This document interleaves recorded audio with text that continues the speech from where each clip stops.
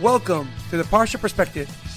Each week, we will delve deep in a weekly Torah portion to find a practical and insightful way to enhance your daily life.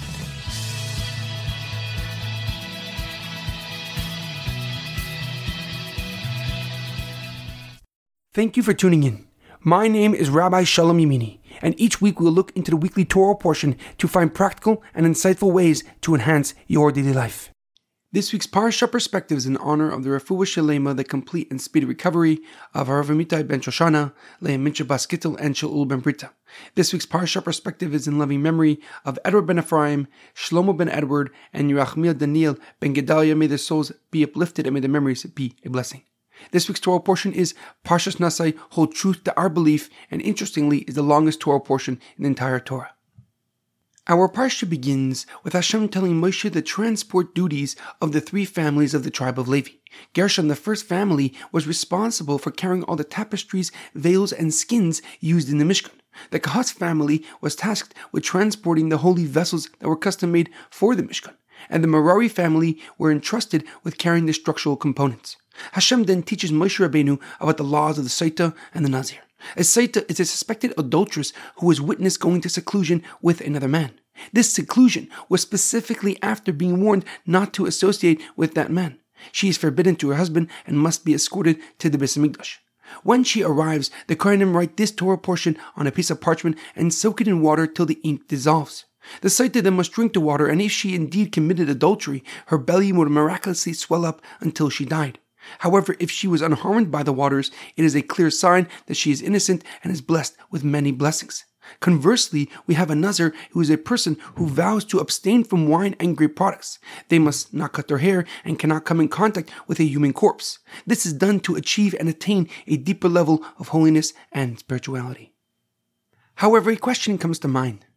Just before teaching us the laws of the Saita and the Nazir, the Torah teaches us and tells us about stealing from a fellow Jew.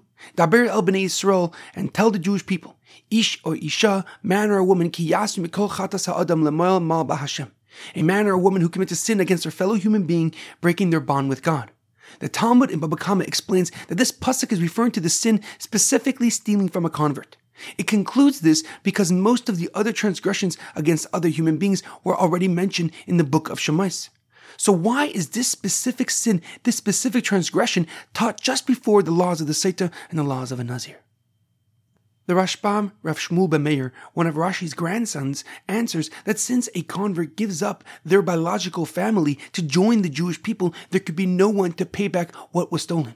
Meaning that if a sin was committed against a ger, against a convert, and they passed away with no Jewish offsprings, it creates an interesting dilemma. They could have never gotten married, or their spouse passed away and did not have children, but who does the transgressor repay and give back what they stole?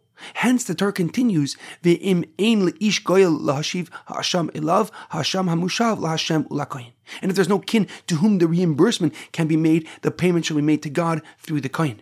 The Rashbam explains that we are discussing laws that deal with cases in which a person will bring a unique offering and unique truma donation to the kohen, such as a Saita when she has to bring her special offering, or the Nazir where he has to bring his offering. Accordingly, the scenario of a convert of a ger is also mentioned, explained, and then answered. However, the Chizkuni, Rav Chizkiel ben Mano, a French rabbi from the 13th century, gives us a deeper and more profound explanation. He writes that the Torah mentions the convert, the ger, before the Saita to demonstrate the gravity of a sin committed against the convert.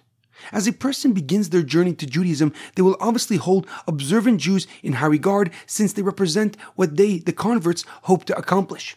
But if an observant Jew commits a sin against a convert, the effect and the consequences can be highly detrimental.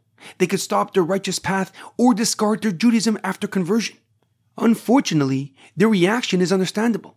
They're about to give up so much in their life for God, but then they see how some of the people of God don't necessarily follow basic human morals and ethics.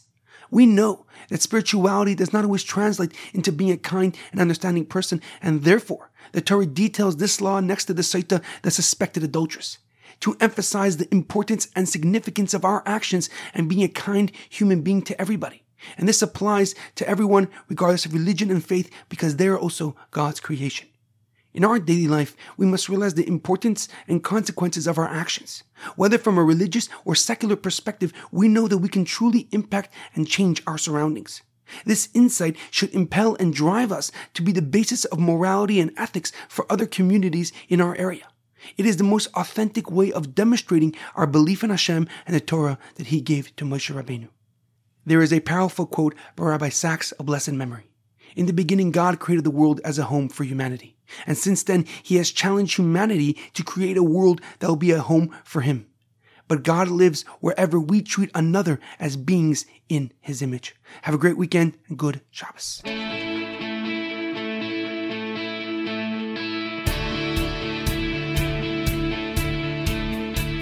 Thank you for tuning in to The Parsha Perspective. Check out our website, theparshaperspective.com. Send thoughts and comments to theparshaperspective@gmail.com. Till next time, thanks for listening.